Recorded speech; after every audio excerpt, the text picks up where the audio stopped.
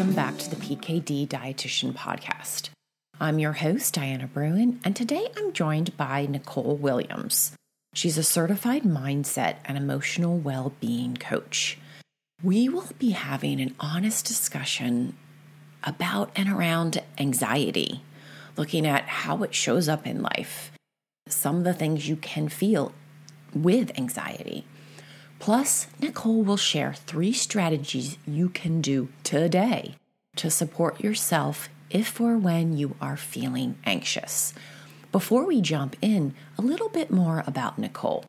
She views life coaching as the language of hope. I just love that.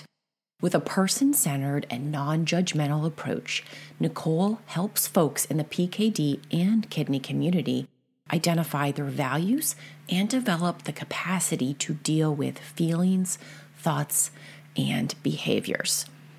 Join us for this enlightening conversation. Welcome, Nicole. I'm super excited to have you on the PKD Dietitian Podcast. Can you tell us a little bit about yourself and what you do? Yes. Thank you so much for inviting me. I'm excited to be here. I am a certified mindset and emotional well-being coach. I support individuals who have kidney disease or really any chronic illness. I support them in helping them feel in control over the things that they can control. That would mainly be your mindset and your emotions. Ooh, you use the word control. That's something I hear a lot with my clients, that with PKD, there's this feeling of lack of control, lack of how they can control their disease or the options they have. So that's a very powerful word. You told us what you do, but how do you work with mindset and emotional well-being within the kidney world? I certainly meet with clients individually, but I work with a framework or model. And I focus on kind of 5 key areas that have risen to the top as I've worked with clients over time as these specific pain points, if you will, that help them uncover what's really happening and really begin to move forward. So I'll say them really quickly and I can expand on them if we have time. We're looking at their beliefs. We're going to focus on rest, what that means for them. That's surprisingly can be a big challenge. Awareness of thoughts, your values and how that plays into your healing process and what you are doing day to day, and then your emotions. There's a nice acronym. It's called BRAVE. And so that's what I use, and I walk clients through pieces of those different areas as I work with them individually. There's a lot of deep work in all of those different areas. And I like the way that they're aligned, but I'm sure sometimes the road is a little squiggly in working through stuff. This wasn't always your life calling or career. How did you pivot to working specifically with folks who have kidney disease or kidney issues? My background is in public health. So I have my master's in public health, and I've spent close to 20 years working in that space. So I've done a lot of health education, a lot of support around advocacy, policy. Going through my own personal life transitions, I found a lot of value working with a life coach. And I knew that was a space that I wanted to seek out and figure out how I could support other individuals just going through transitions, right? We sort of start out with a very open-ended answer, if you will, to what we want to do. So I really wanted to support individuals going through a transition. I sought out my life coaching certification, and I stumbled upon supporting clients with kidney disease. What I very quickly learned and realized is in my own public health space and just in like the medical community, kidney disease is not spoken about enough. I learned a lot about asthma. I learned a lot about diabetes. I learned a lot about, obesity. Kidney disease just didn't rise to the top. And as I really started working with individuals one-on-one and understanding what was happening for them, that advocacy side of me really began to peak. And my thought was, gosh, these clients need to be validated. They need to understand. They need an advocate. They need someone in their corner. They need someone to help them through this difficult moment. It's not just one experience. It's a longer extended period of time because they have a chronic condition. So it really tugged on my heartstrings, if you will, a little bit. And I really have grown to just respect and really just feel led to continue to support clients with kidney disease. We're thankful to have you in the arena. Kidney disease is often referred to as the silent disease because a lot of folks don't know about it until symptoms show up. But that's not true with the PKD community. You know, it's a little different. And we have PKDers, as I like to call the community, they've seen their loved ones go through battling the disease. They've seen them go through transplant or have complications or end up on dialysis. So it's a little different. And you talk about working with folks over time. I feel like it is still part of that quote unquote silent disease because it's not talked about a lot. It's not addressed. And one of the biggest areas that I feel is not addressed by the whole healthcare community or even asked about is anxiety and depression. Yes. Yes. I mean, is it your really, experience? really huge? Absolutely. To your point with PKD, that the PKDers, I like that term, they have a much more extended experience, not an experience, right? So they've witnessed it. And then they're also then experiencing it themselves in their own body. So door for a prolonged experience with anxiety and depression is there, more so in the PKD community than it would be with other communities that might be experiencing kidney disease. The pieces of anxiety, the worry, the concern, the nervousness, the fear, all of that bubbles to the top when I'm speaking to clients with PKD. And many of the stories are challenging to hear. It's challenging to be a witness sometimes to what they have experienced. But as I was preparing for this, I was thinking just about the idea that anxiety almost being like a secondary diagnosis that just kind of tags along. When you have PKD, it's, I don't want to say it's inevitable that someone will have the anxiety, but again, the environment and sort of these other pieces make it very ripe for that to happen.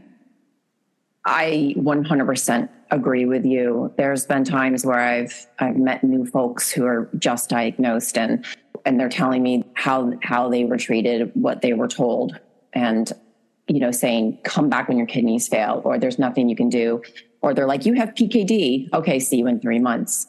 It's just so dismissive within the healthcare community. I mean, I've left some of those conversations and I want to tell you, I boohooed like a baby. We can do better than that. And I feel like, there's a statistic out there that greater than 60% of folks with PKD have some form of anxiety or depression, but I think it's much higher. And I've heard people describe it as that looming, that darkness, that looming. It's, we know something bad's going to happen. So it's just a matter of when it's going to happen.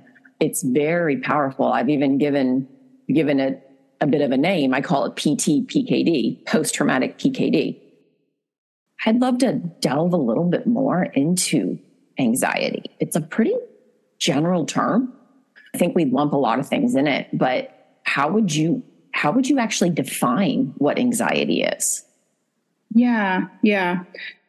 The formal definition of anxiety is it's a feeling of worry, nervousness, or unease, typically about an imminent event or something with an uncertain outcome. So when I say that, the first thing that I think of and how I kind of generally define anxiety is you are presenting a fear or worry about something that's going to happen in the future. Right. So if this happens, then this other thing will happen. So an anticipation. That's right. Okay. That's right. It's all in that anticipation. The tricky thing with anxiety is sometimes we feel that we are protecting ourselves by entertaining or having these thoughts about what could happen in the future, if that makes sense. Oh, explain that. Are we protecting ourselves with the thoughts or how we respond to them? Okay, let's use the example of the test results. They know that they're going to the doctor to get their test results. And there is this natural uneasiness because you don't know what's going to happen. However, that feeling, that uneasiness then is going, typically when you experience anxiety, it produces this thought of you're then creating a scenario of what's going to happen. I'm going to get my test results. They're going to be really bad. This PKD diet I'm on isn't going to work. It's going to be horrible. In many ways, we think those thoughts so we can prepare ourselves if that does happen. In some ways, it's this anticipatory like protection, right? I'm going to imagine the worst case scenario because when it happens, I'm going to already be prepared. I'm not going to be disappointed. I'm not going to be disappointed. I'm going to think through all the possible scenarios. That's kind of like what I refer to as the gray area. You're just kind of circling the gray area, and that's a terrible place to be. There's different types of anxiety, because this is a very common form of anxiety within the PKD community. I heard someone say, I hate going to the doctor because it's never good news. And for the record, that was just an example about the diet. That's not the true story. Yeah. Yes. But so what type of anxiety is that then? There are some types. So let me just go really quickly through the types and help explain that. So there is generalized anxiety disorder. That is really an extended period of anxiety over a long period of time. So maintaining that anxious feeling for months at a time. And in the PKD community, because there is most of the time this familial connection to the disease, many individuals have experienced the anxiety and the nervousness and angst of that family member. Mm-hmm. And then also themselves. So for them, when we talk about months at a time, we're talking about years. Right? It's not just a short term for someone who has PKD, if that makes sense. So you have generalized anxiety disorder that comes with like sleep issues, irritability. You have a hard time controlling your worried thoughts. Panic disorder is another type of anxiety. Panic, it's unexpected. It's very persistent. It feels for individuals who have like a panic attack, for example, they feel very out of control. Their heart may beat fast. It happens very suddenly with panic.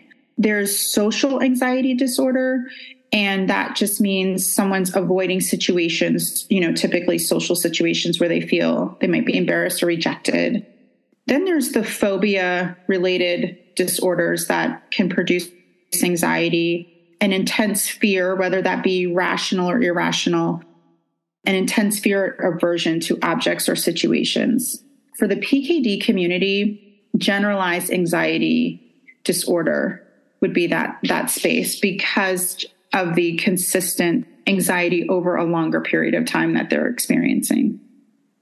Yeah, as you were saying those, they all sound pretty intense, but also I know people who experience them all, and they're all quite normal.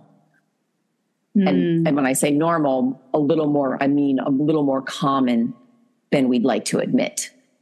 Yeah. Which is why I'm really glad we're discussing this right now. Generalized anxiety, it sounds like there's almost a muscle or an underlying brain memory or a response memory from what they've already seen. You're almost set up to respond that way. Oh, wow. It's true. But when you think of it like that, it's a learned reaction almost. That's right. Okay. So generalized anxiety of what can come or what they've seen come. You mentioned fear. I feel like it's very confusing, the difference between fear and anxiety, because the physical symptoms are very similar. Well, at least for me, there are. So when I get anxiety, because yes, everyone does, for me, it feels like dread. Like if I'm dreading something or avoiding something, I'm like, okay, why? Help me understand and help the PKDers listening understand what's the difference between fear and anxiety, and is there even a difference? There is a small difference, and fear can definitely make you anxious, like you just said. They're close cousins, as I like to put it. When you become fearful about something or in the face of something, you experience a biological response to like a danger. There's rational fear, which can keep you healthy, right? This is dramatic, but there's a bear chasing you, right? And you're going to run. Fight or flight. Day we have a bear. Yeah, it's always the tiger, the bear, whatever is chasing you. But that is an imminent threat, danger, fear. It's going to kick in. Anxiety, on the other hand, it is an emotional response that's usually linked to something we think might happen. There's really no immediate threat or danger. It's all about that anticipatory part. We think it's going to happen. How do we change that thought pattern? Yes. How do we step out of that thought pattern? And how do we recognize when that thought pattern is creating those physical symptoms that come with anxiety? That is what you do, yes? Or what you help people do. Okay. Exactly right. Let's get into that. I would love to hear how you help people work through or even recognize their anxiety. I know you probably have some fantastic strategies, tips, tools, and tricks. Where should we start? Yes. First, let me share one of the starting points that I would engage with a client if they're presenting with anxiety, because you said something before, Diana, which I thought was really smart, is you alluded to this loop that anxiety can create. So we have the anxious thoughts and it produces more anxiety, and it kind of just becomes this loop. It's habitual in a sense. And so one of the first things that I want to help clients understand is their own habitual loop that they have. And that loop looks like a trigger. So what's the starting point for your anxiety, right? What that trigger, that experience, it's usually something in the environment that's going to cause the trigger. You then are going to automatically respond with a behavior, and then your result is going to be that action that you take. And so for everyone, it's slightly different, right? Going back to the test results, the trigger is I'm going to the doctor to get my test result. The behavior is I may sit in the car and just silently think about what the results could mean, think about my family, think about the impact to my life, kind of go down what I sometimes call the rabbit hole. And then the result actually is that you don't feel any better. You're actually you have more of a heightened response now walking into the doctor. So I first want to help clients understand what their unique habit loop is when they're experiencing anxiety, because that's when we can intervene. That's when I can then identify strategies to help break that up. I'm also thinking about like the responses anxiety brings with it, physical responses. You're feeling anxious, so you go in and guess what? Your blood pressure's higher, and then you see that reading, and then you're stressed out. I was literally at the doctor this morning, and I'm waiting for test results to come in, guys. So this is a pretty pertinent conversation. This might be the conversation. Yeah, no, that's exactly how that happens. That's exactly right. The other thing is any emotion that we experience, we experience our emotions in our body. And so, yes, we're going to have a physiological response to that emotion and that thought and that anxiety. And I bet a lot of people listening can relate to to that scenario. I hear it a lot. And the thing is, on repeat, there are consequences. It affects your quality of life. It affects your physical ability. So, what Nicole was just saying is recognizing your trigger and your response and the result. I mean, there's some awareness there, and that's not always easy. So having support to walk you through that and be okay to acknowledge these things is pretty powerful. That's right. Yes, yeah. That's exactly right. The other aspect of that is feeling safe enough to explore that. I think when we have these strong emotions that present themselves, if it's an emotion that feels strongly that you don't know what to do with, or you don't want to handle, or don't know how to handle it, you're going to avoid it. So stepping into a space with a coach, with someone who understands what you're experiencing and can create this kind of container for you to unpack it in a way that is safe, that is comfortable, that is, slow and empathetic is really, really important. Is that the first step in changing or breaking this loop? That is the first step. Is we have to know what it is that we want to change or shift, right? We want to know what that loop is for each individual.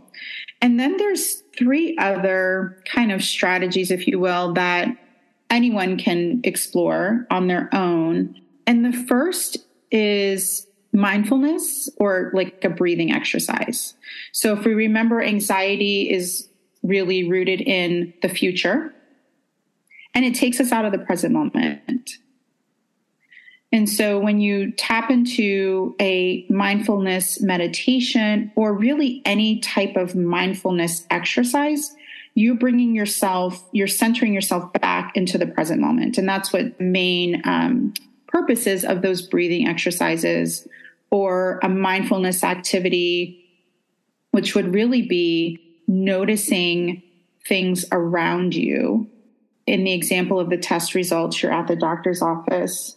If you take a moment and just notice small things in your surroundings, maybe you're outside and you see a tree that has like fall colors changing on the leaves, or you hear cars or people talking, you're really anchoring yourself into that space in that moment. And so that anchor pulls you out of that physical response, is what I'm hearing too. Right. It helps to pull you out. Right. And I know I shared this a few episodes ago, but I really love the simple breathing of breathing in deep, like you're smelling flowers, and then breathing out like you're blowing out a candle on a cake. It can be that simple too, to take you out of the loop. Yes. The other thing I really love about that breathing, that really simple breathing exercise, is we may not realize it, but sometimes when we're feeling anxious, our chest can tighten and we actually begin to constrict our breath.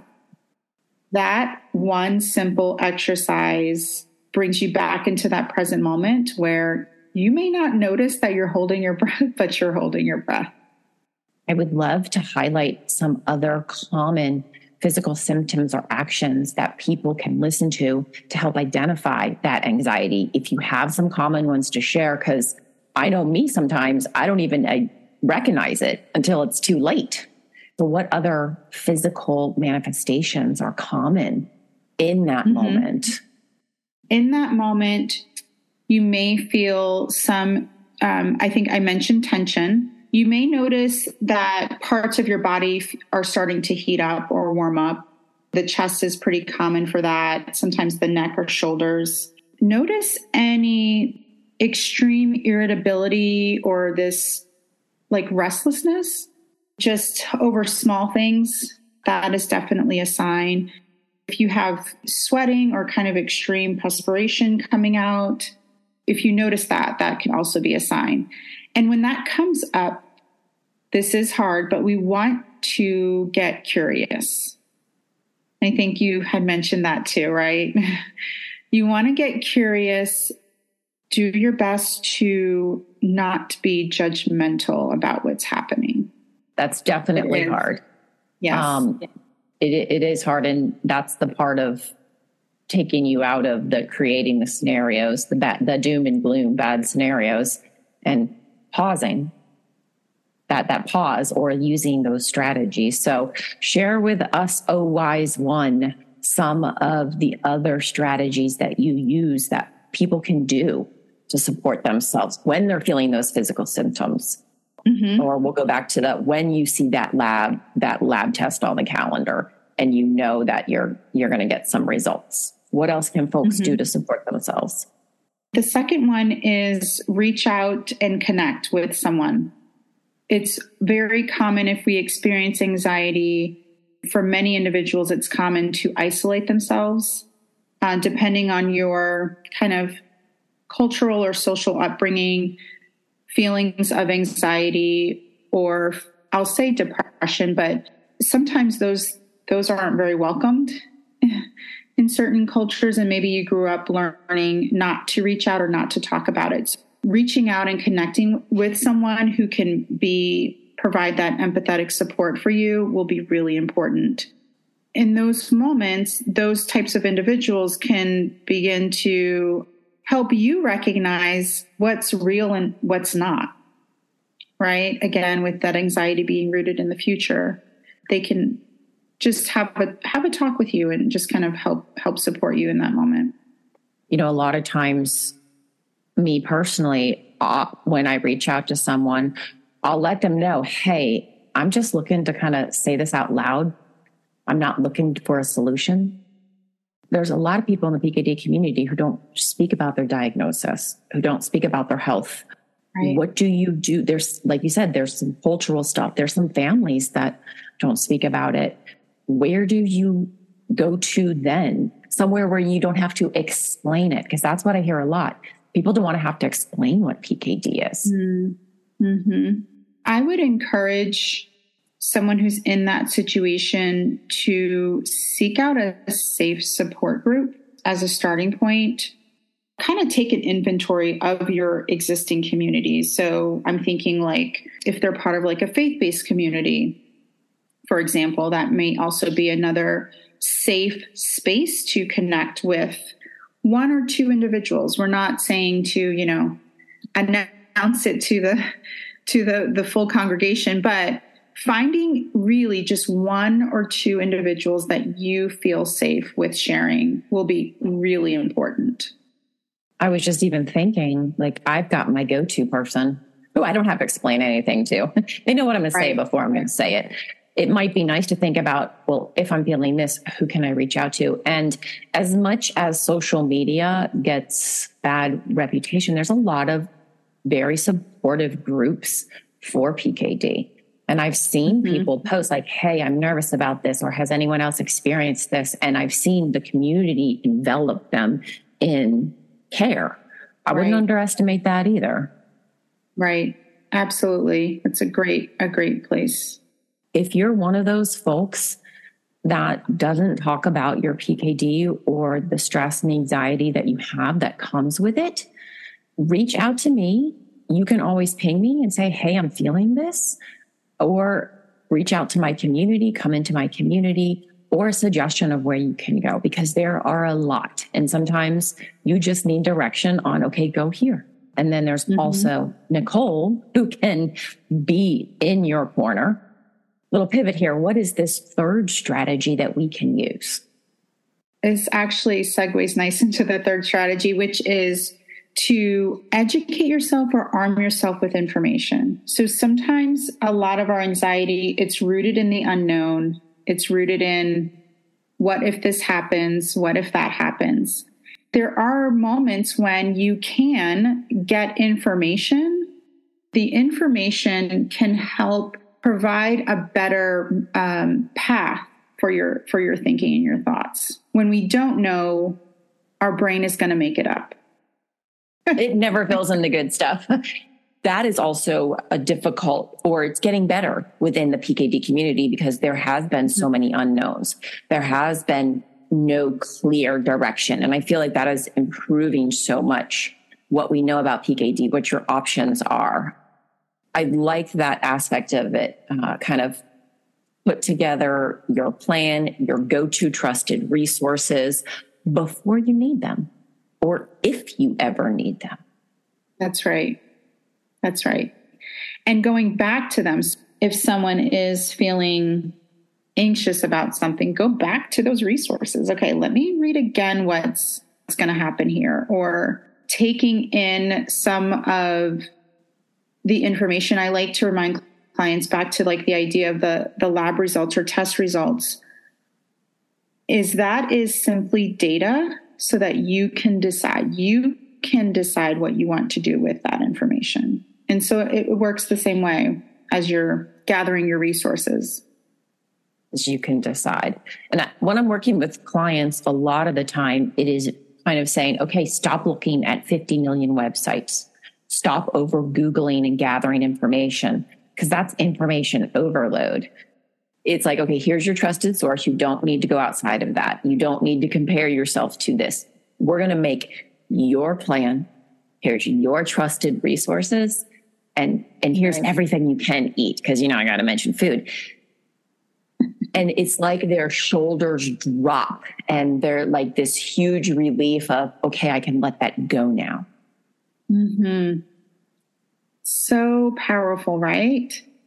Just saying reduce, I love that, Diana, finding your trusted resource, because it's really about personalizing it for them and what would work for them.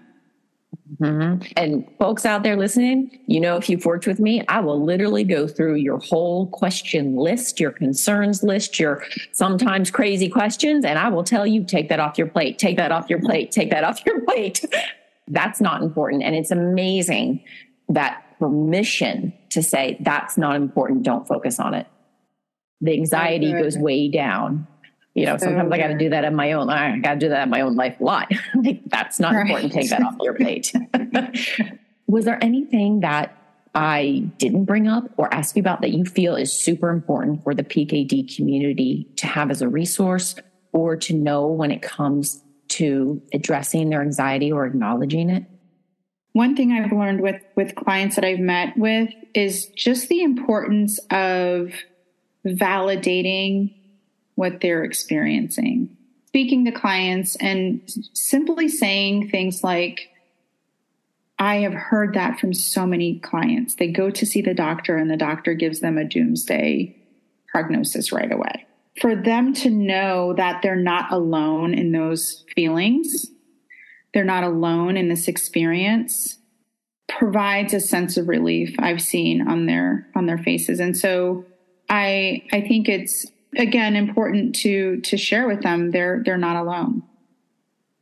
100%. There's this quote that sticks with me, and I just got the goosebumps thinking about it. One of the women I work with, she said, PKD is a lonely disease, and it doesn't have to be.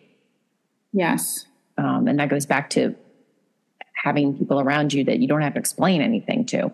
I'm loving this whole conversation. It has me thinking of so many situations with folks. They feel a pain and it's automatically associated with something's wrong with their kidneys. And then it's all of a sudden, there's problems going on. And there's just so many instances within PKD that it's so specific, and using these strategies to step out of and break that loop. Exactly. Yeah, that's exactly right. So you've worked with a lot of folks within the PKD community. If you were to think of them as a whole and describe something positive about them, what one word would you use? Resilience comes to mind right away. So resilient. I would definitely use that. And this genuine, I don't want to say softness, but just this kind of really welcoming, loving community of people that I've met. Putting that in one word is hard, but it's like this feeling I'm kind of describing as I meet them and talk to them. I'm right there with you, because when I first started working with PKD, the community welcomed me in. Resilient was my word too.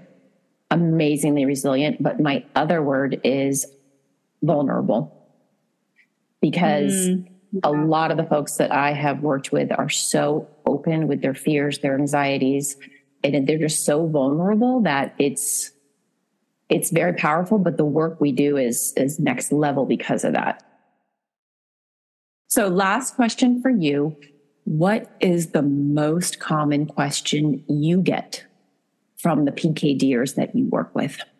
The most common question I get is probably questions about how. How do I, stop these intrusive thoughts? How do I change how I feel? It's all rooted in the how. That's a nice segue for all the folks listening. How do they connect with you? Where can they find you on social media? It's a perfect segue. My business name is Mind Growth Garden. So I am on Instagram at that name. You can also reach me just like via email. It's Nicole@mindgrowthgarden.com. I think we'll share some links with the folks so they can connect directly with me and schedule some time if they're interested in talking more. Fantastic. And we're going to drop the links to Nicole's website in the show notes. Also, how to connect with her on Instagram. I really hope you enjoyed this conversation today, because that's what it really was. It was a conversation. Would love for you to share it with a friend who needs to listen to it or hear it. And then also 100% connect with Nicole. Find out how you can work with her, what she can help you with. Is it okay if I share with them some of the resources you have that they can go check out like today? Yes, please. Mm-hmm. Okay, guys, she's got this fabulous 5-day mindset makeover challenge. It's a nice kind of simple guide over a 5-day period. And it targets these specific things to help kind of shift and make over your mindset. So there are common things like building a better gratitude practice, inviting more of specific positive affirmations into your life, and setting a routine for yourself. That's the most important part. Is we can talk about and learn a lot of strategies and techniques, but we have to set it and make it feasible in our daily routine so we can get the benefits.